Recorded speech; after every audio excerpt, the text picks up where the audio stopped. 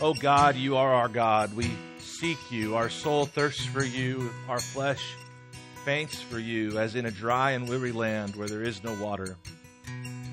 So we look upon you in the sanctuary, beholding your power and your glory. Because your steadfast love is better than life, our lips will praise you, and we will bless you as long as we live. In your name, we will lift up our hands. Lord, our soul will be satisfied as with fat and rich food, and our mouths will praise you with joyful lips. When we remember you on our bed and meditate on you in the watches of the night, for you have been our help, and in the shadow of your wings we sing for joy. Our soul clings to you. Your right hand upholds us. Those who seek to destroy us shall go down into the depths of the earth. They will be given over to the power of the sword, their portion for the jackals. But the king shall rejoice in God. All who swear by him shall exult, for the mouths of all liars will be stopped. God, we together declare your glory and your goodness, Lord. We declare our weakness, our sinfulness, our bankruptcy apart from you, and we look to you, Lord, with eyes of faith and say that you are the only treasure worth having, and at your right hand, O Lord, are pleasures forevermore. Satisfy our souls, Lord, today, like we feel satisfied after eating a great meal. Satisfy our souls today, O Lord, in you. In Jesus' name we pray. Amen.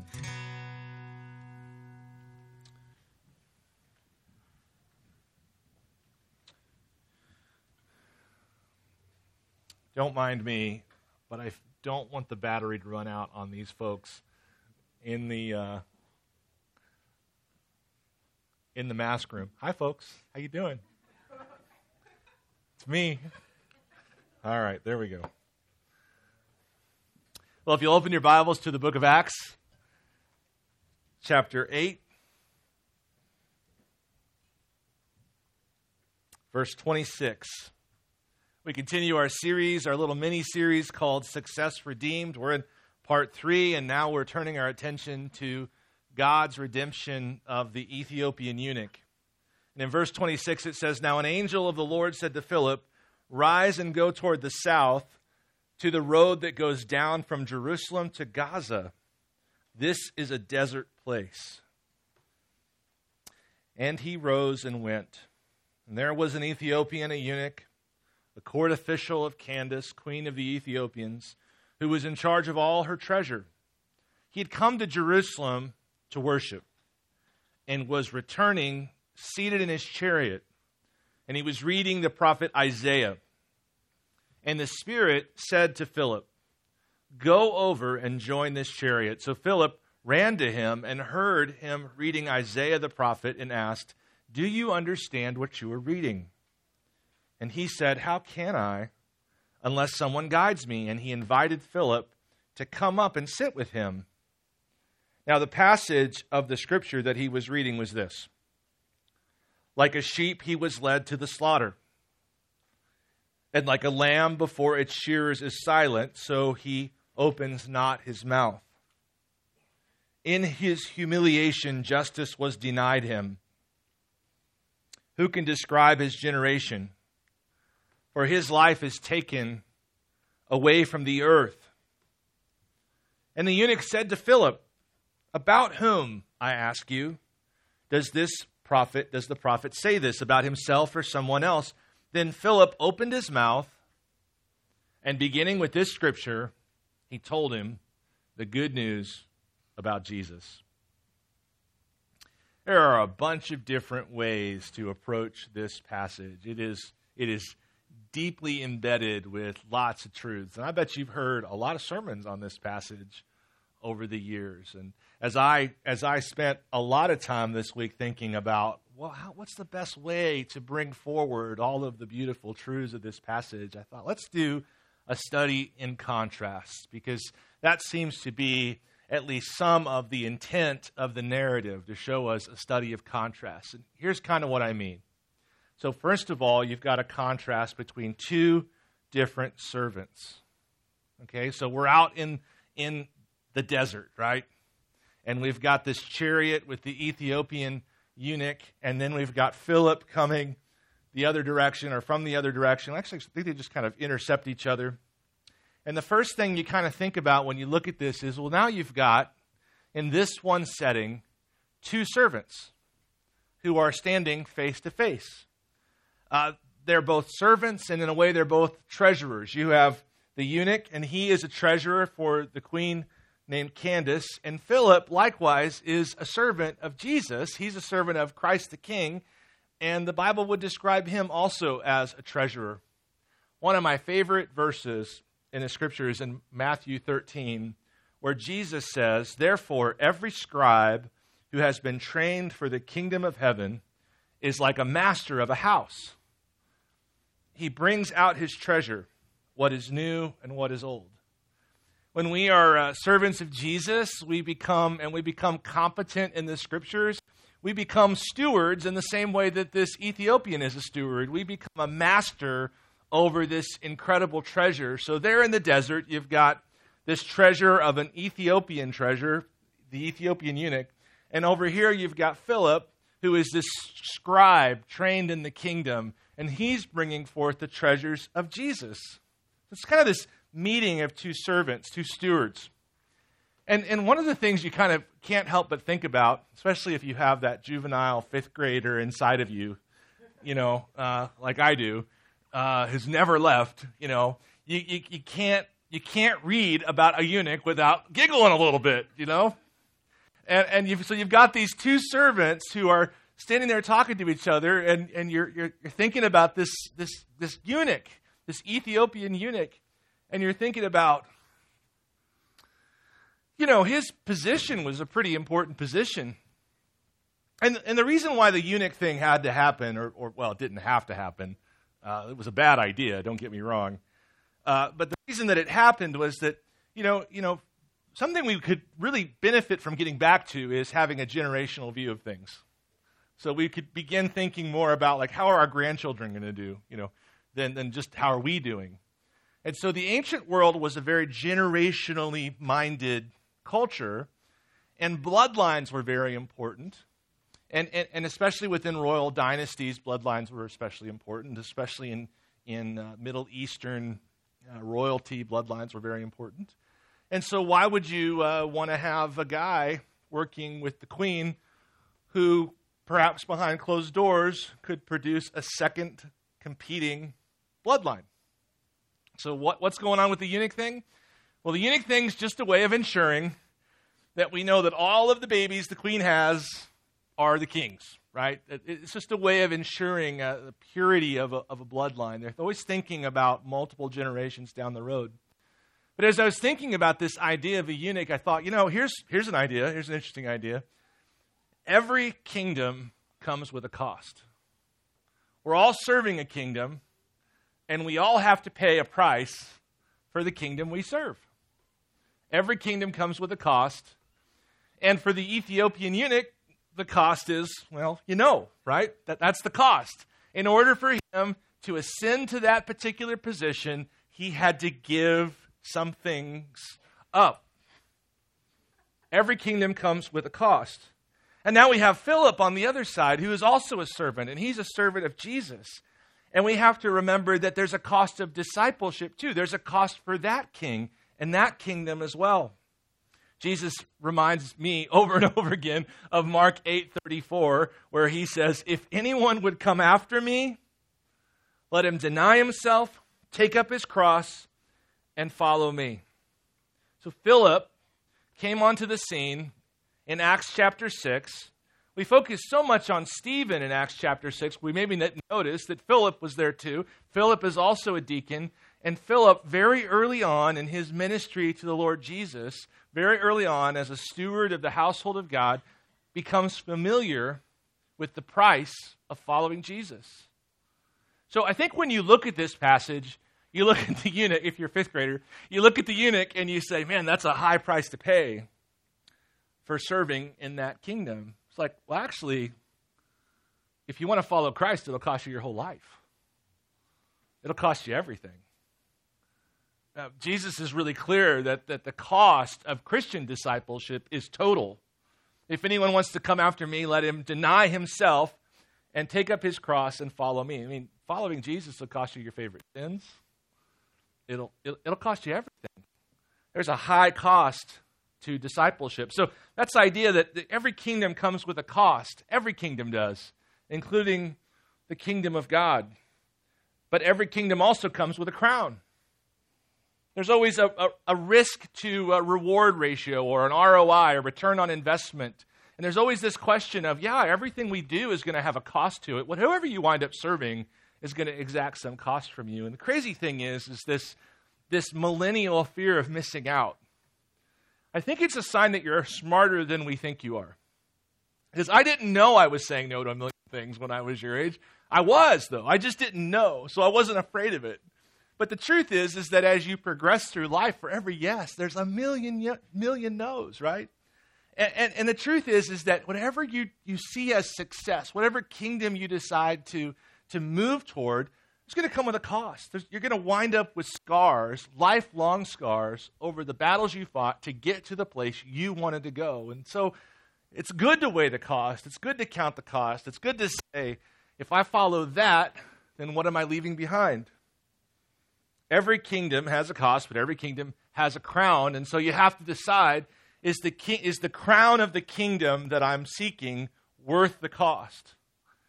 And for the eunuch, the answer is absolutely not. Like, the whole deal here is, we're going to cut you off from the future. We're going to let you live for the here and now. We're going to make a deal with you. You ever see those movies where people make a deal with the devil so they can play the guitar really well or something? It's this very short-sighted. It's like, well, what happens after you're old? It's like seeing tattoos on 90-year-old bodies. It's sort of like, I'm sure at some point that seemed like a good idea, but it's not wearing well, The deal with being a eunuch is, I'm going to mortgage my future and my legacy for the here and now. That's the deal.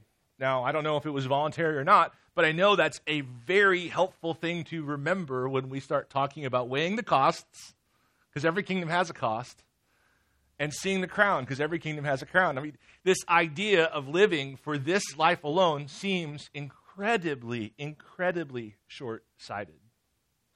So Philip, on the other hand, he's paying a higher cost, but his crown is much, much greater. I was perusing Bonhoeffer's Cost of Discipleship, which is really a book all about this.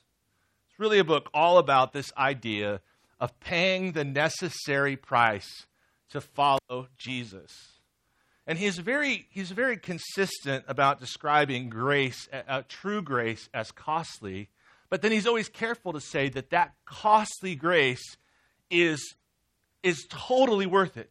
So listen to just one of these excerpts from Bonhoeffer about this idea. He says, such grace is costly because it calls us to follow, and it is grace because it calls us to follow Jesus Christ. So it's costly because it calls us to follow, but you're going to follow something anyway. But it's grace because it calls us to follow Jesus Christ. It is costly because it costs a man his life, and it is grace because it gives a man the only true life. It is costly because it condemns sin, and grace because it justifies the sinner. Above all, it is costly because it costs God the life of his Son. You were bought at a price. And what has cost God much cannot be cheap for us. Above all, it is grace because God did not reckon his Son too dear a price to pay for our life, but delivered him up for us. Costly grace is the incarnation of God. It's not a perfect quote. Nothing that Bonhoeffer does is. But this parallel between, following Jesus is expensive, and it's also really, really worth it. There was a pastor that I didn't know this guy well. A friend of mine knew him better, but he was a Hispanic pastor, and he was planting a church in Beardstown, Illinois. There's a massive pork processing plant up there. It's been raided by ICE many times. And this Hispanic pastor moved up there to plant this church. And all day long, during the day, he slaughters pigs, talking to people about Jesus on the plant floor, 120 degrees in this plant. And then at night, he goes out and does ministry every day of the week. And we're pulling up. We're in this small town, me and my buddy, at the gas station. And this Mexican guy, this Mexican pastor pulls up. And my friend says, hey, man, how are you doing? I think his name was actually Juan. Hey, Juan, how you doing? And he's like, Pastor. He's like, man, I am overworked. But, man, I am overpaid. And he's like, I get to serve Jesus. I am overpaid. So this idea of two servants is kind of like, okay, choose your kingdom carefully, because every kingdom's going to come with a cost, and every kingdom's going to come with a crown. Choose your kingdom carefully. Matthew 8, verse 35 says, for whoever would save his life will lose it, but whoever loses his life for my sake and the gospel's will save it.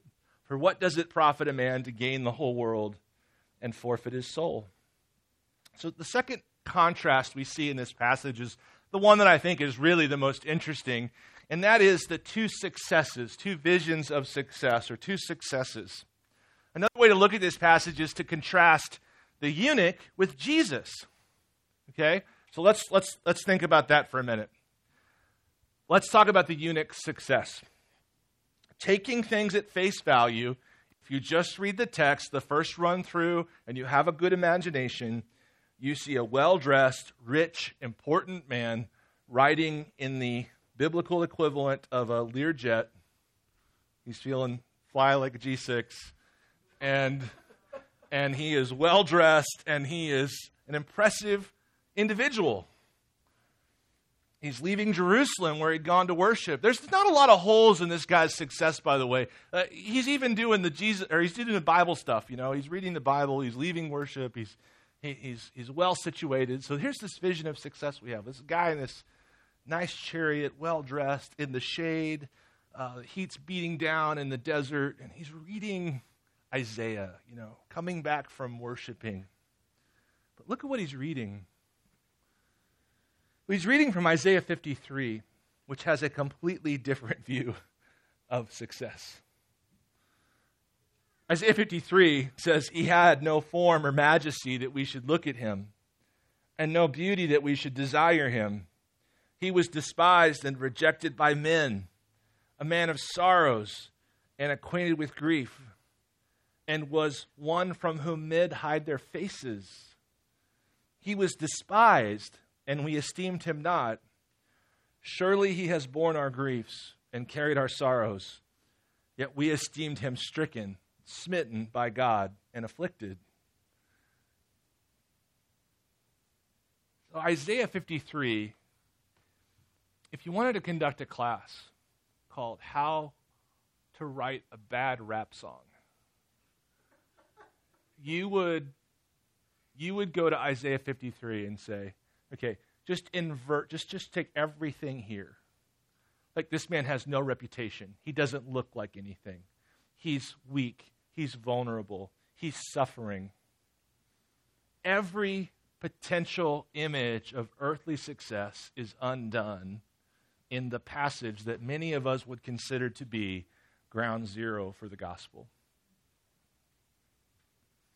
So it's this very interesting contrast that you have in this chariot.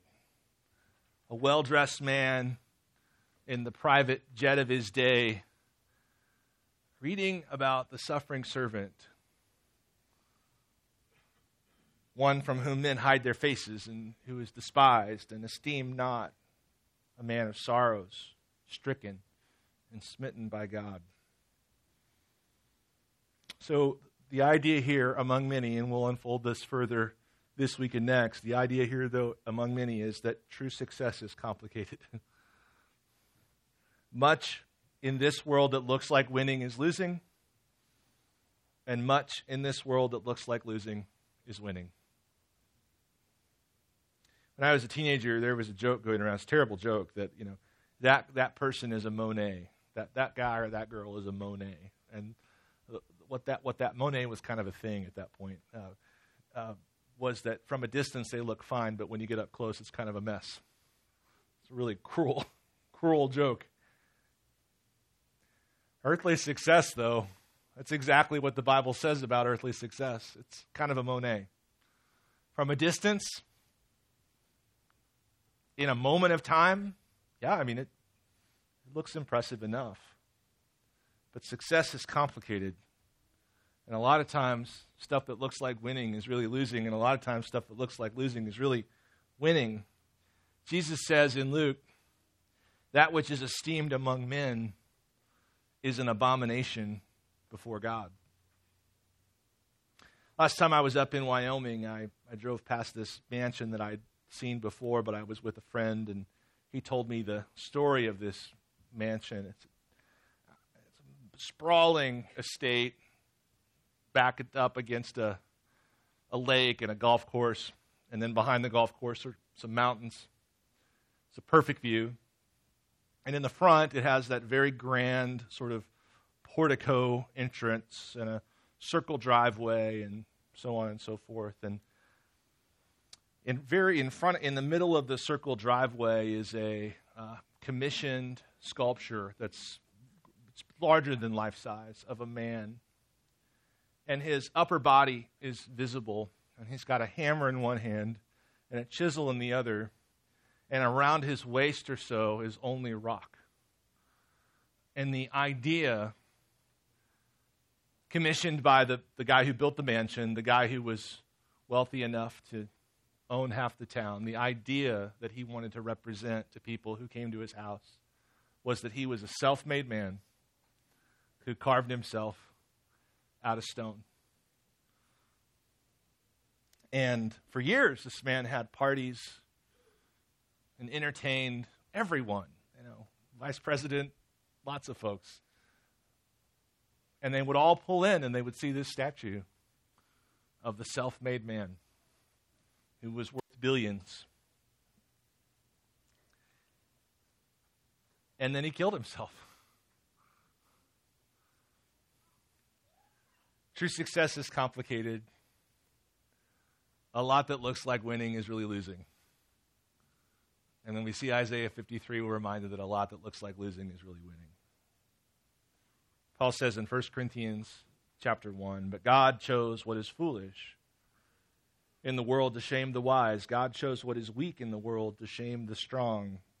God chose what is low and despised in the world, even things that are not, to bring to nothing things that are, so that no human being might boast in the presence of God. And because of him, you are in Christ Jesus, who became to us wisdom from God, righteousness and sanctification and redemption, so that as it's written, let the one who boasts boast in the Lord.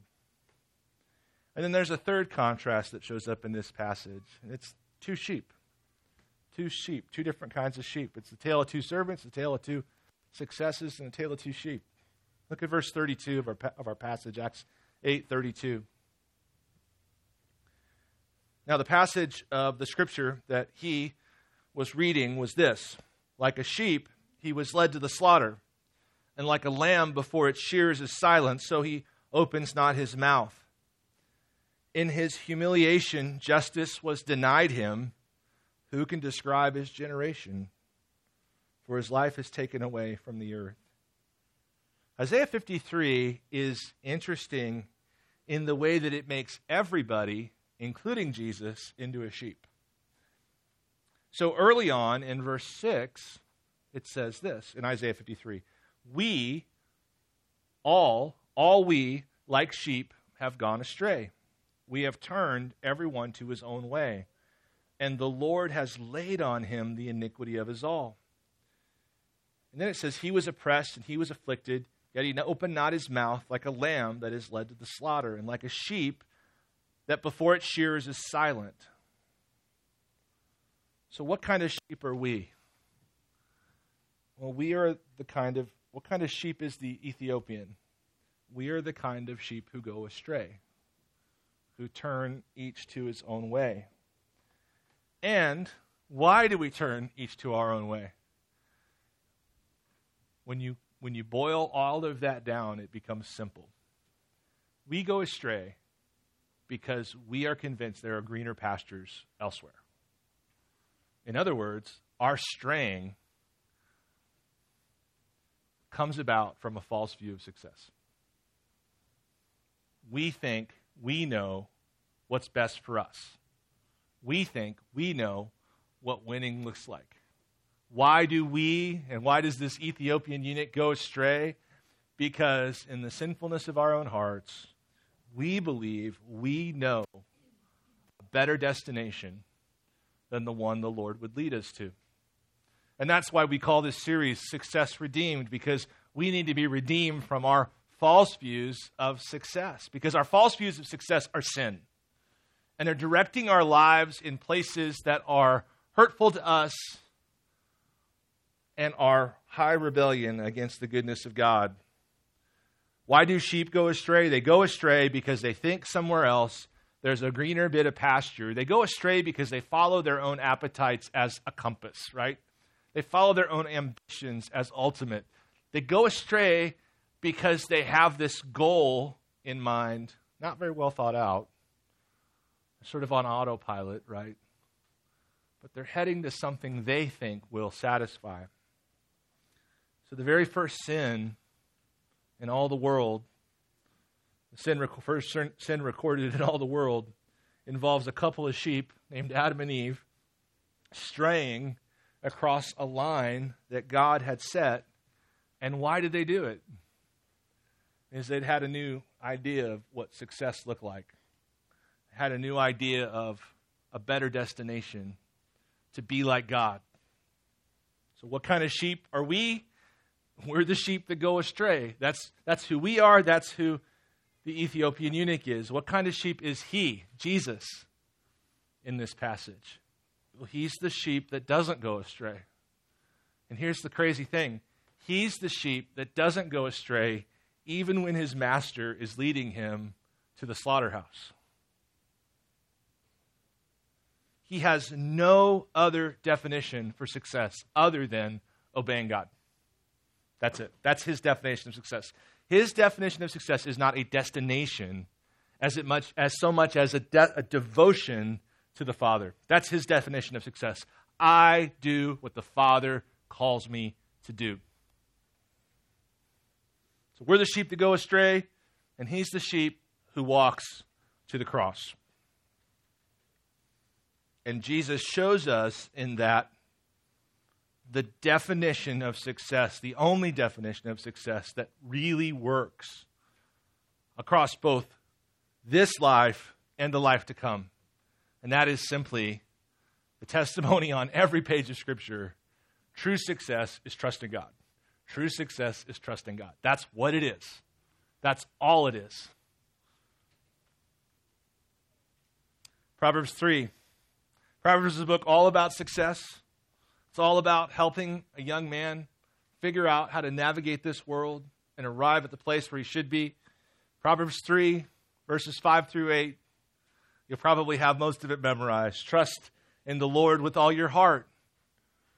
And do not lean on your own understanding. In all your ways acknowledge him, and he will make straight your paths. Be not wise in your own eyes. Fear the Lord and turn away from evil. It will be healing to your flesh and refreshment to your bones. So this is the good news that Philip presents to the Ethiopian eunuch. Verse 36 of our text says, "And as they were going along the road, they came to some water, and the eunuch said, 'See, here is water. What prevents me from being baptized?' And he commanded the chariot to stop, and they both went down to the water, Philip and the eunuch, and he baptized him. And when they came up out of the water, the Spirit of the Lord carried Philip away, and the eunuch saw him no more and went on his way rejoicing." True success requires the substitutionary atonement of Jesus, because we don't, in and of ourselves, because of the sin in our own hearts, have the power to trust God. That's how broken we are in our natural state. True success is trusting God. We can't do it.